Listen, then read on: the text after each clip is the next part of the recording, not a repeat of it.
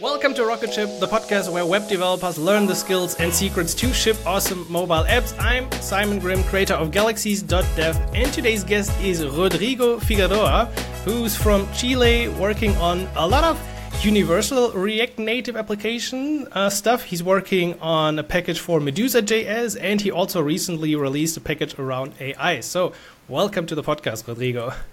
Hey, thank you for having me here.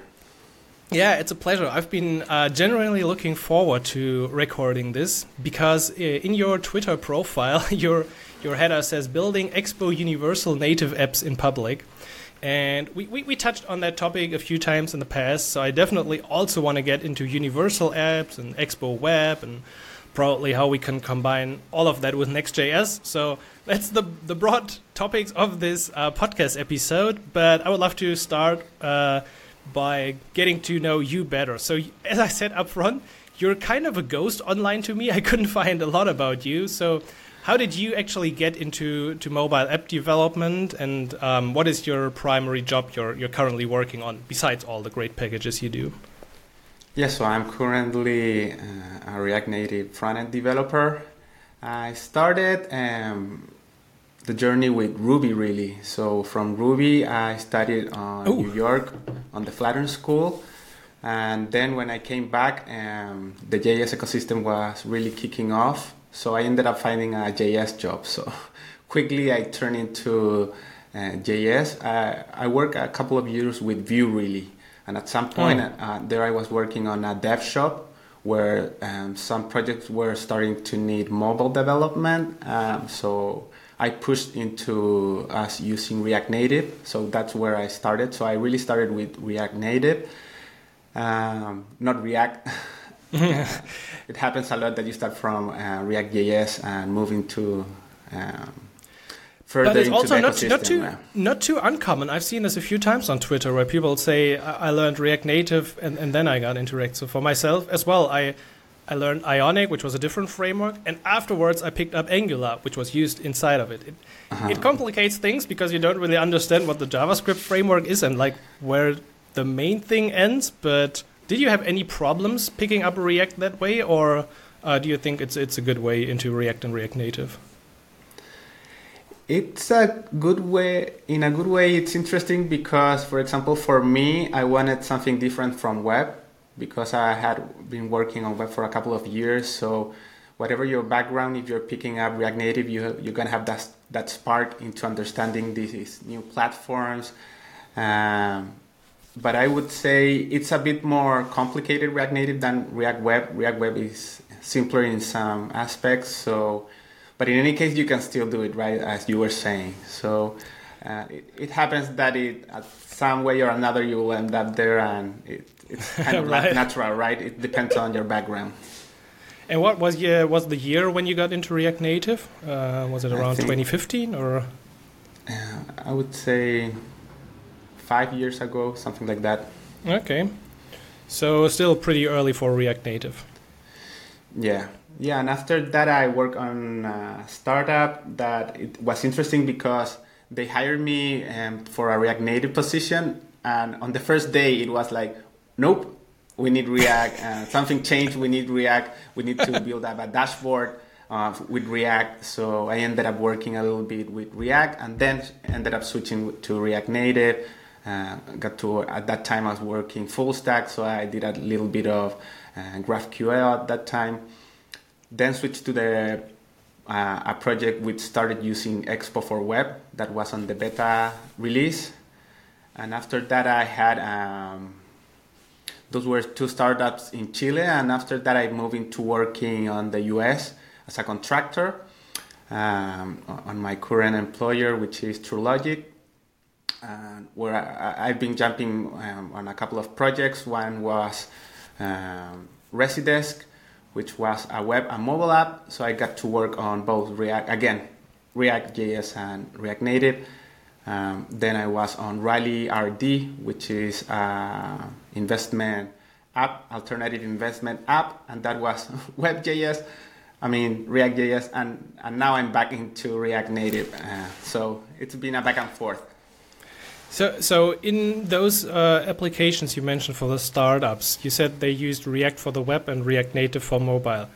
How much, like, or percentage or whatever you want to say, how much of the code was reused between web and mobile? Was there actually some sort of reuse? Yeah, so the thing there is that this stack is a bit of, it's not that known, right? So when, even though you have technical people in the space where, in the companies where you're working at, they can, it's hard for them to get into understanding that you can use React Native and start sharing on both platforms. So I did that in one company that I had the kind of like, I was product owner in a way. It was a small product and I pushed it forward. But I would say, for example, on big projects, it's incomprehensible at some point, right? You need to have somebody really into the React ecosystem or the React Native ecosystem for them to push it forward. I have seen it more on startups, right? You have projects. I think the Kick streaming app is using React Native. You have the Showtime app, which you have a team there with Alex that is pushing forward the stack as well. You have Fernando, right? Solito with his app about events. So it's kind of like hard when it's a small community, and I would say management and sometimes even the CTOs don't get this stack. So it's hard to share. Yeah. So, yeah, I mean, the main problem is always that, I mean, the premise is learn once, write everywhere. But the main problem is that if you build a website with React, you're using div and span and h1, and for React Native you're using text and view and scroll view. So by default there's not a lot of code reuse, even though it sounds like React Native is just an easy way of React. And so you end up with like one code base, one repository for the website, which is using React.js, and then another repository which is using React Native, probably Expo. But in your cases, you also now try to push the whole Expo web stack forward. So it's just one project with React Native, which then also compiles for the web, right? Yeah, so maybe about that we can touch on Universal Medusa because, well, the people who don't know about it, it's a way for you to write universal native apps with React Native and Next as well, and all this on top of Medusa.js, which are headless e-commerce components. So that project was interesting because I saw the starter, the Next.js starter they had, and it was built with Tailwind. So at that time, I think I did a side project or something where I used Native Wind, which is the counterpart React Native side that you can use Tailwind on React Native with slight differences because of the platform. So I said, okay, this could be something that I could do, right? And like what we were just talking about. What if I'm on a web app and I want to push into building a universal app? This is 100% doable. So what are the challenges? For a start, for styling, interesting and that you can kind of like port those styles into React Native with slight differences. And in this case, by using Medusa, it was all headless. So the modules were really modularized and easy to move around, and just had to do a bit of work into setting up the providers with slight difference per platform. And at the end, that project was mainly about, again, fixing those styling differences, applying when was needed some differences for each platform. So for example, I ended up using the bottom sheet. For example, for a country select option, you would have the tool, the bottom sheet on native and the normal picker for web and things like that. And that was pretty much it. And something that I did learn was, I'm getting better at it. I'm doing a second project now. And is that sometimes you need to automate things. How, for example, with code mods. So currently I'm working into a code mode that will pick up the styles from web and apply the difference that you need to put them into native, right? because sometimes it's just adding a flex row.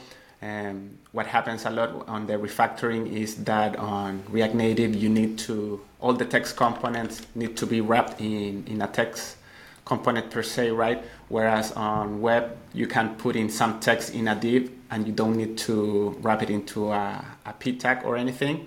So there are things that can be automated and you happen to bump into it a lot and they are repetitive. So definitely space to improve into automating some of those things.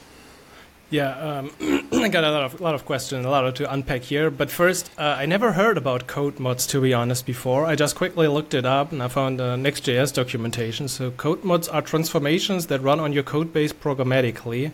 This allows a large number of changes to be programmatically applied without having to manually go through every file. That sounds, first of all, pretty awesome. And I have never used it before. I think I missed out on a great opportunity, right? Yeah, I did too when building this project, but now I know about it, right? So definitely useful for this case, right? So whenever you find some conditions related to the styles or some child missing within the a view component that has text in it, you can make these changes and accelerate the change. So the other day I did a quick poll on my Twitter asking what would be the next universal project for me to pick up. And I put in some of the Vercel AI templates they have, and for that project, I'm specifically, which is gonna be, I think it was the chat agent. I'm gonna pick up on these things and trying to share a little bit in public as to how to better use them, right? To accelerate the process, because it also happens that you want to move quick, right? So I would say for that, web is the best. It's super strong and you have a lot of resources. Then it's a little bit more complicated when you are working on React Native, a little bit slower in a way, and because you have the emulator and some restrictions around the platforms. Now you have to toggle between Android and iOS. When you go into universal apps, I'm like switching between the three. And if you got an error on one, you have to stay there for a while. So it's really needed for this stack for you to try to catch up and be fast, right? Yes. And we will talk more about the universal stack and problems with universal app development. But I just want to take a step back because a few minutes ago we throw in Medusa.js. And if people are like me, they probably have never heard about Medusa.js. So before we get more into universal Medusa and what it means, could you first explain what Medusa.js actually is in the first place? Because it's not related to Expo or React Native or anything, I think. Yeah. To do this pitch, to do a good pitch about it, I'm launching the website. So you can learn more about it at medusajs.com. But they are building blocks for digital commerce. What this means is you have modularized logic like cart, products, order management, and more that help you orchestrate powerful e-commerce websites, but also POS applications, backends, and more. So the interesting thing here is that all the logic for you to build an e-commerce app is there. You just need to put in this block together in whatever platform and in whatever use case you need, and all that work is done. So in my case, since the starter was already there with all the logic, I just focus on the front end. For example, I spent like a month working on this, and I almost didn't even touch on any of the components or how they were working. And suddenly I had like this really powerful, strong e-commerce working around what I wanted to build. So really easy to kick off e-commerce. It's open source. That's really interesting because it's part of the proposition they have, where you can even pick up a package, right, and turn it and make it work as you please, or push into all the plugins they have, etc. Yeah, so there are two things I notice about Medusa.js right here. The first thing is Right after the first two headlines, it says in very small letters, press S anytime to get started. And if I press S, I get up like this pop-up for getting started with an npx command. So this shows me one thing. Medusa.js seems to be really, really focused on developers and on the nerds actually implementing this stuff. And the second thing is that I think I found somewhere a line that basically said Medusa.js is like the open source Shopify alternative. Does it describe Medusa correctly? Yeah, it does. So at the end you have Shopify which is a beast, right? So, but the thing is that Medusa is trying to be put you into a place where you can do whatever you want. Like if you were using Shopify, and if you switch into Medusa, you will have the same tools, right? And of course, all the benefits of you owning the stack, because it happens a lot with Shopify. They're moving a little bit into headless right now, but any plugin, any app you put in on top of your e-commerce has a lot of restrictions, right? You can modify them. You have to kind of like push it too hard to make it work as you want. So that I would say that Medusa is really interesting for projects that want to push it forward. I would say medium to large projects that want to excel into building really amazing e-commerce. And it happens that when you want to make that, even though if you are on Shopify, it's interesting to move into Medusa. Starting from the fees, you don't need the fees, and you could invest all that money into your own stack and other benefits. So yeah, really interesting. Yeah, I think I once did like a Shopify store, but just for fun. And I don't know if Shopify is taking like a percentage of my revenue as well, or if they just have this fixed fee. I guess Medusa doesn't have any of that. So if I set up my Medusa store and it's open source, Medusa is not taking any cut of my money and my revenue. No, not at all. Okay, yeah, so that's cool. I mean, it's more work. There's always more work involved if you manually set this up and configure the server and make everything work, that everything's secure. But did you use Medusa personally or at work? Because I never came across Medusa, and it looks really, really good, to be honest. But I'm just curious how you got in touch with Medusa in the first place. Yeah, I really don't know. Could have been a tweet like dumb scrolling and finding it somehow. Yeah, because I'm not into the business scope of e-commerce as well, right? That's funny. But I found it interesting.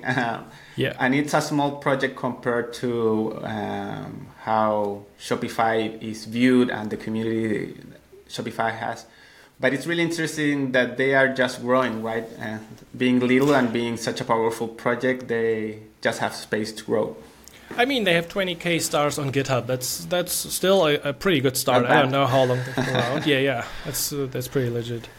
So how did you come up with the idea for Universal Medusa then? Did you just like find Medusa and think and thought, I need a side project, what can I do? Let's do a funny thing on top of Medusa? Or what was the idea behind it? No, really the idea behind it is what we mentioned at the beginning is how do you make a project that is only web-based, push it into a universal stack? So I think there's a lot of, I would say even people get a little bit scared about it, like it seems impossible, but it's really easy. I mean, it's achievable, and it was about me seeing that it was an interesting project to put it into the universal stack without knowing too much about it, being acquainted about the styling, and that is something any web developer can relate to, right? Because if you are using Tailwind styles and you need to make this port, you are halfway there. You need to understand a little bit the differences between the platform.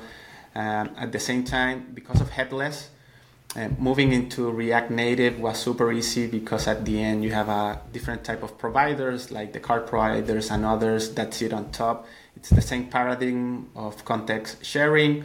And after that, while using this time around the Solito stack, since the starter was with Next.js, that there was a compatibility layer there. So I would say if you have a team and want to move forward into making this change, it's super fast. For me, it was a side project. I started slowly and accelerated at the end because I got into nights and weekend program, which is from Build Space. And then I had like probably a couple, 3 weeks pushing it forward really hard. And then I ended up launching. So again, the idea why I picked it is like, you can pick up on any project, but if you see some things that start to match into making the transition easier, I went for it. Yeah, that's pretty cool. And I think you did a great job with Universal Medusa. If I check out the documentation, it's really well documented at this point. For a small side project that you just did for fun. So I understand Medusa.js backend component had less stuff. Universal Medusa, the setup is, as far as I understand, a Bono repository with a Next application and then a React Native application which is using Expo.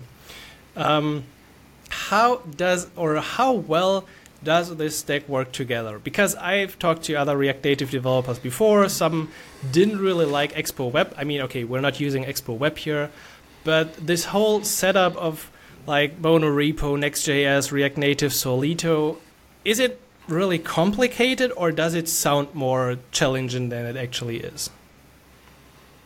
Well, I would say that, the monorepo, the complexity is that you don't know the technology, right? So probably you haven't worked on a monorepo before. There are things that sit on top of it, that on problems that are sometimes different type of debugging that you haven't encountered before. But to be honest, after you get the hang of it, it's easier, right? So sometimes you need to transpile some packages, make sure when you're picking up React Native components that they are available for web, so that it's super easy. You can get into the React Native directory web page and filter through packages that have web compatibility. Sometimes you're gonna miss packages that have the web compatibility, and there's docs on the solito.dev website that show you how to manage that. So all in all, it's a bit more, slightly more different and a bit harder. But after you push into the stack, it doesn't, these errors doesn't, or these problems doesn't show up often.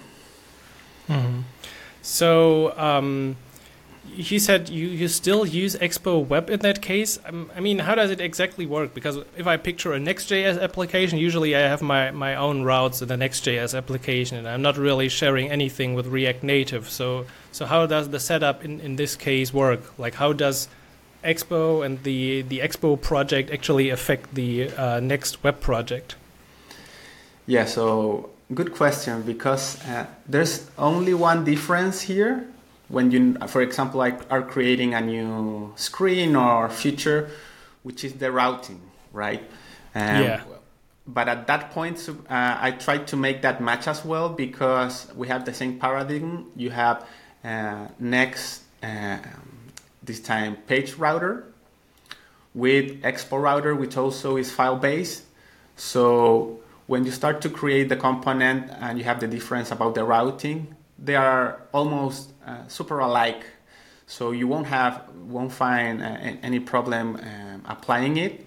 So you do have a different routing for each platform, but that's it. Because if you take a look at the project and you move into the next directory, I mean the next workspace, in this case being a monorepo, and then switch back into Expo, they are just placeholders for the screen. So you have the navigation.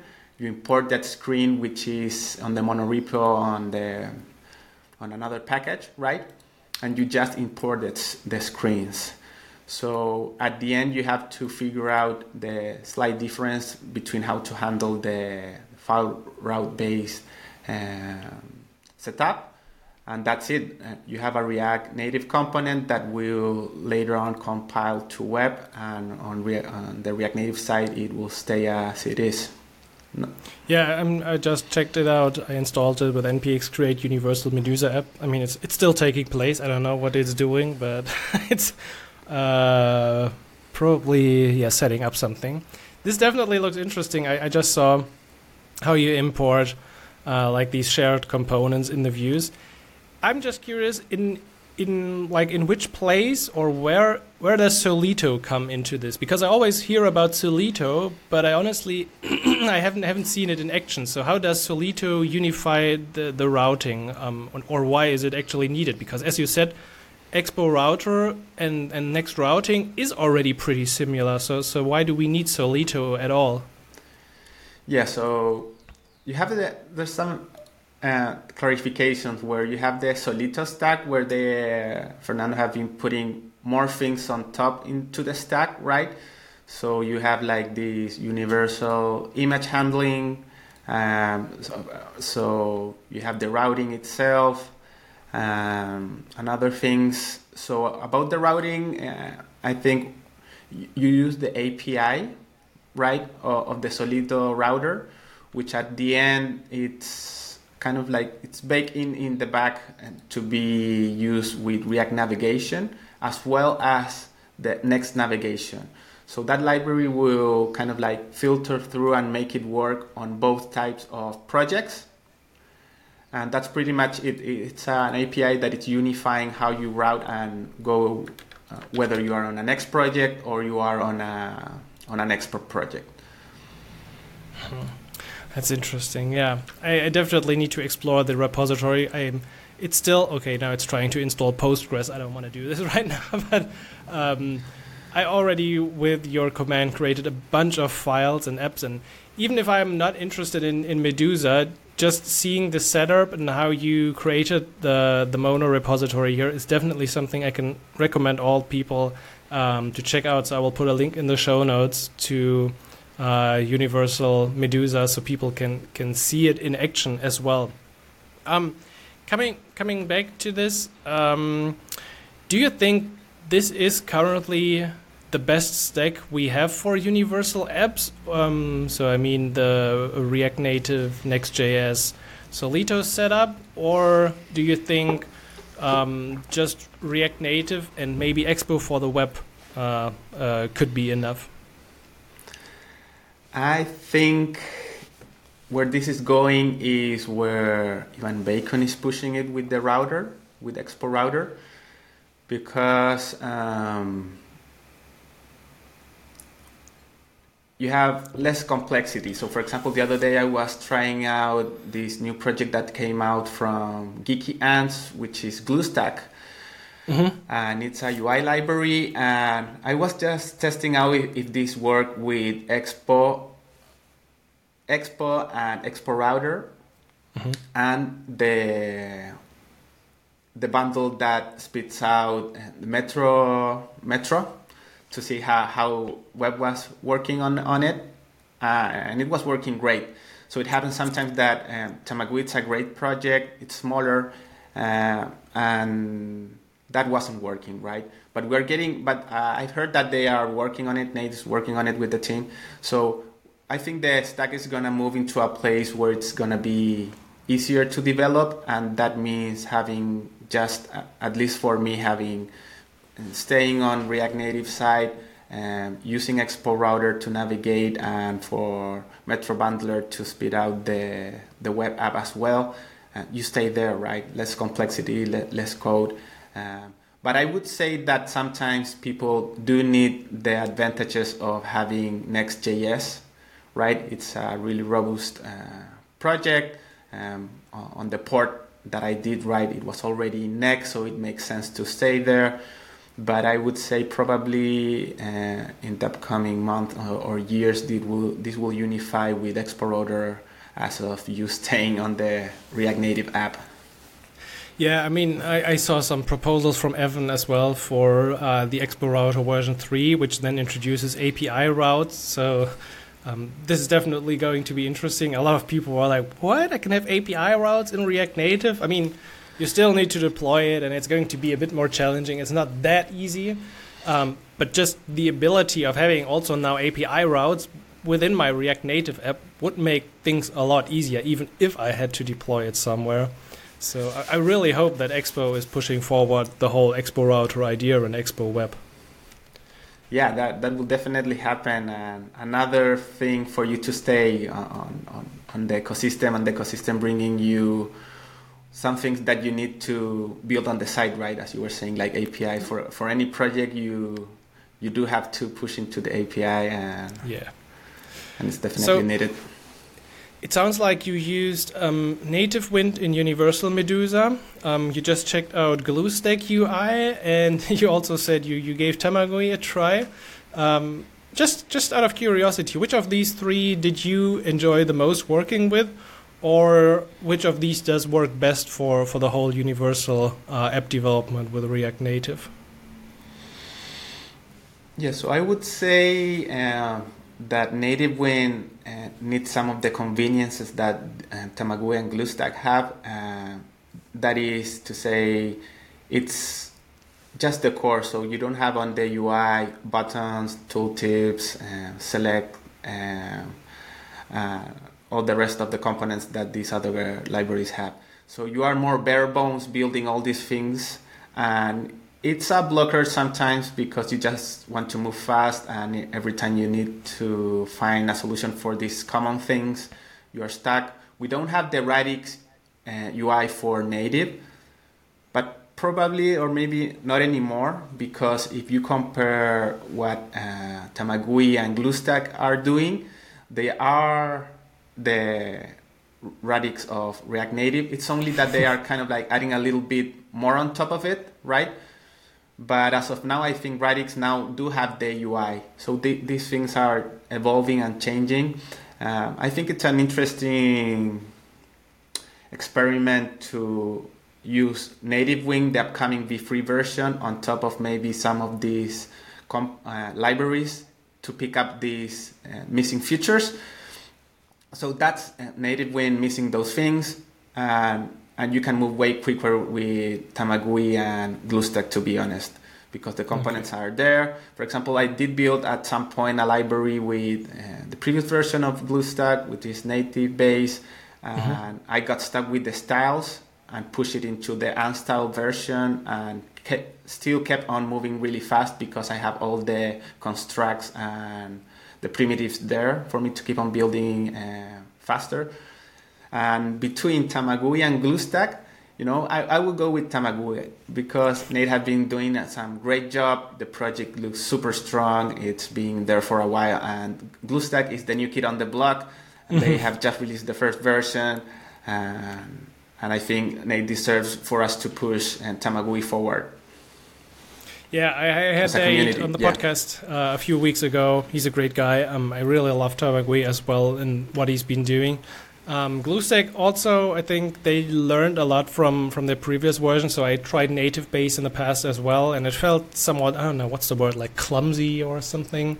And I think they wanted to do a lot of things better and do it lighter, and probably also learn from Tamagui. I mean, it's not a shame to copy other libraries and just keep pushing forward. It's the same that Svelte and Vue and React, everyone's doing this in Next.js. Like, they all copy each other and remakes in Next.js, and at the end we just keep moving forward. And yeah, just yesterday I talked to my friend Simon. I had a podcast with him before. And he was totally raving about HTMX and how now the server is again returning HTML instead of JSON, and that it's all just HTML. And we're just coming back like full circle 20 years now. It happens, the full circle thing. Yeah, it happens. So, but I'm also looking forward to, I think, Native Wind version 4. I think it's already version 4 coming up. I saw Mike Lawler, I think, is working on it at Expo. He's also working for Expo. And I saw something where he added like Tailwind animations, but using reanimated automatically under the hood. So I'm really excited about Native Wind 4. I think you had a tweet just the other day. Did you try already an alpha of Native Wind 4? Yeah, I'm guilty. I pick it up. It's an alpha, but you can run it. And so you have variables for setting up the theme. You have a lot of missing components related to how Tailwind.js works that the counterpart didn't have. So, for example, I want to share, I think I'm going to share this week my setup, because what I did was picking up on ShadCN UI library, which is kind of like a default and really interesting library, but it's for web, right? So I ended up picking up all the setup that ShadCN did for how to create the components. So you have a lot of variable setup and different things related to also using the CVA library for having variants and other things. But at the end, I ended up running and having the same component that library has with the variants running on React Native. So at the end with V4, you will have that. So it's gonna be a big leap forward to make Native Wind more attractive, right? Gotta roll back on this. That was my fault. Actually, we're currently at Native Wind version 2, and the upcoming is version 3. So you've been right all along. It was my mistake. Upcoming version is Native Wind 3. No, you're correct. Sorry. the thing is that I think Nate was building V3, and he got stuck, and he kind of like dismissed V3. So there's a gap that I also forget sometimes that we are on V4 now. Oh, that's a nice trick as well. Oh, I love that.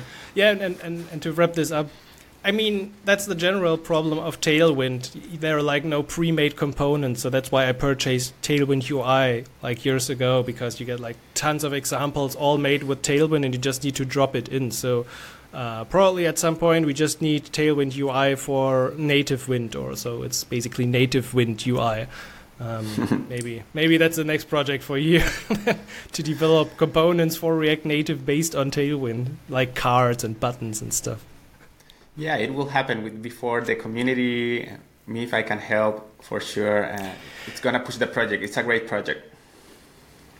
Yeah, that's the thing. I mean, Tailwind on the web is so dominant and so popular that it just, like, eventually it will make its way into React Native as well, and people will use it because, yeah, it's a problem. So speaking personally as a content creator, I don't know if I create a tutorial for React Native, which styling library to use. Like, everyone's using their own flavor. There's React Native Paper or Material, and then there's Native Base. Now we got GlueStack, we got Tamagui, and they're not just like a tiny bit different. I mean, they have like rows and Y stack and X stack, and your whole React Native application looks different if I use it. So I decided that for now I just use Style Sheet, because it's like the most basic thing. It's probably not the best, but it's the most basic thing to do. So yeah, the whole styling landscape of React Native, more fragmented. It feels like fragmented. Perfect. That's the perfect word.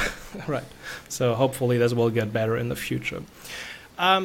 Before we wrap up, I have another question about a project you've been now working on, which is around AI, actually. I saw you tweet or put out a few tweets, something about React Native Vercel AI.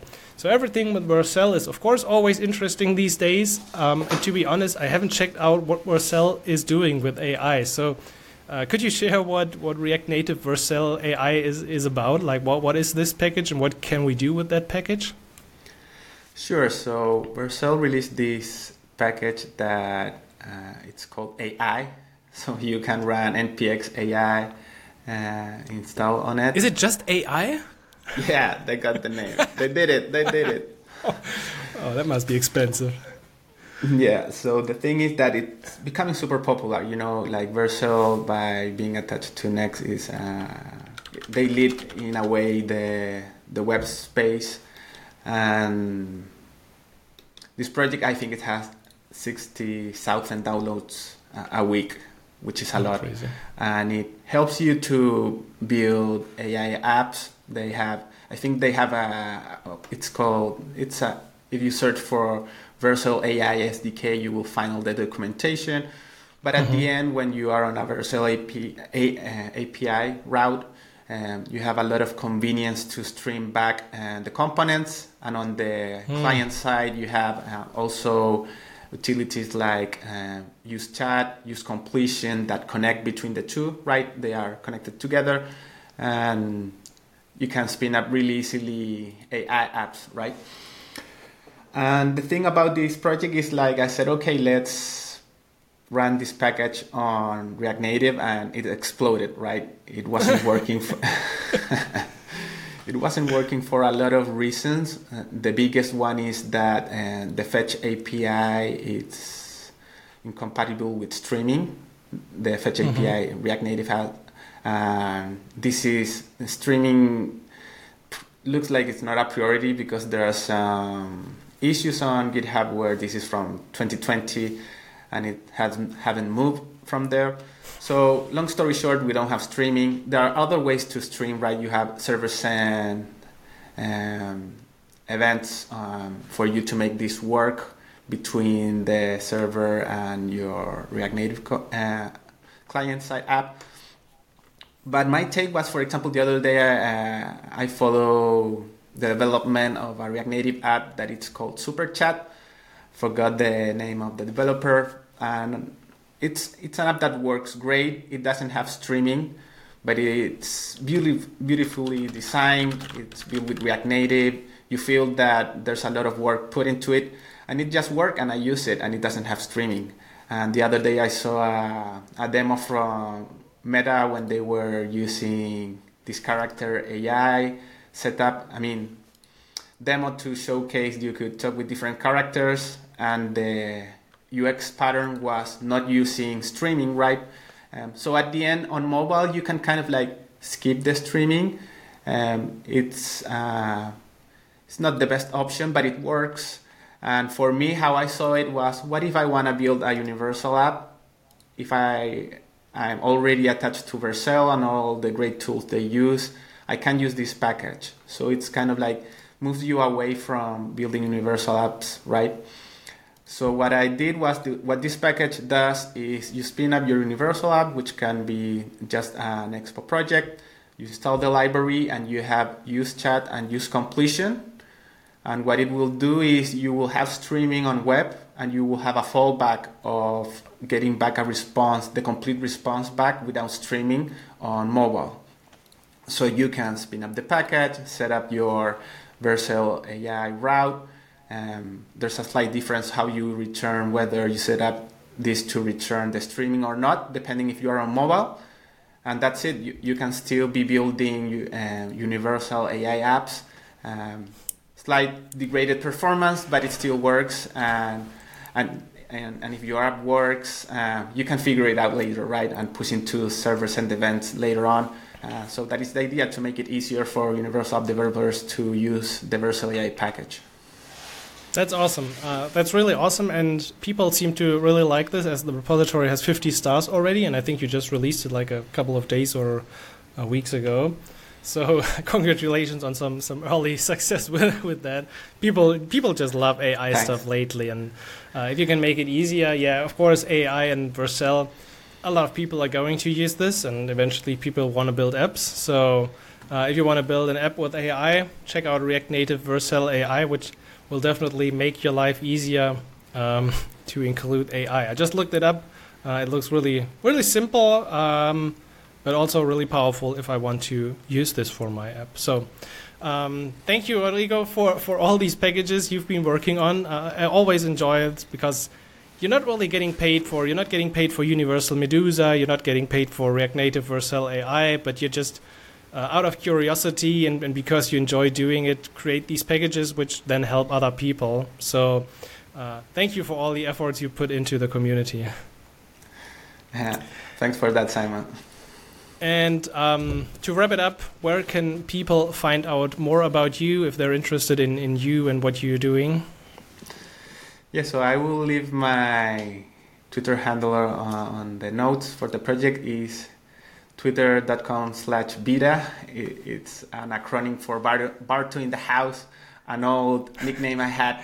So it's easier if I leave it on the notes. But you can find me there. Yeah, Twitter is my hub, central hub. So I try to, as you were saying about my banner, lately after the nights and weekend pass, I try to share more in public and share what I'm doing there. So that will be where you can find me. Awesome. Yeah, I'm already following you, and I'm excited to see what's coming up also for Universal Medusa, or also if you're developing any other Universal packages in the future. If you want to learn more about React Native, you can, of course, as always, check out galaxies.dev, where I host my courses, or definitely subscribe to the podcast wherever you're currently listening. We also have a feed on YouTube in case you prefer that, but we also have Spotify, Apple, and all the other places, so make sure you stay subscribed for the upcoming episodes. So until next time, and thanks, Rodrigo, for joining me today. Thank you, Simon. Bye. Bye-bye.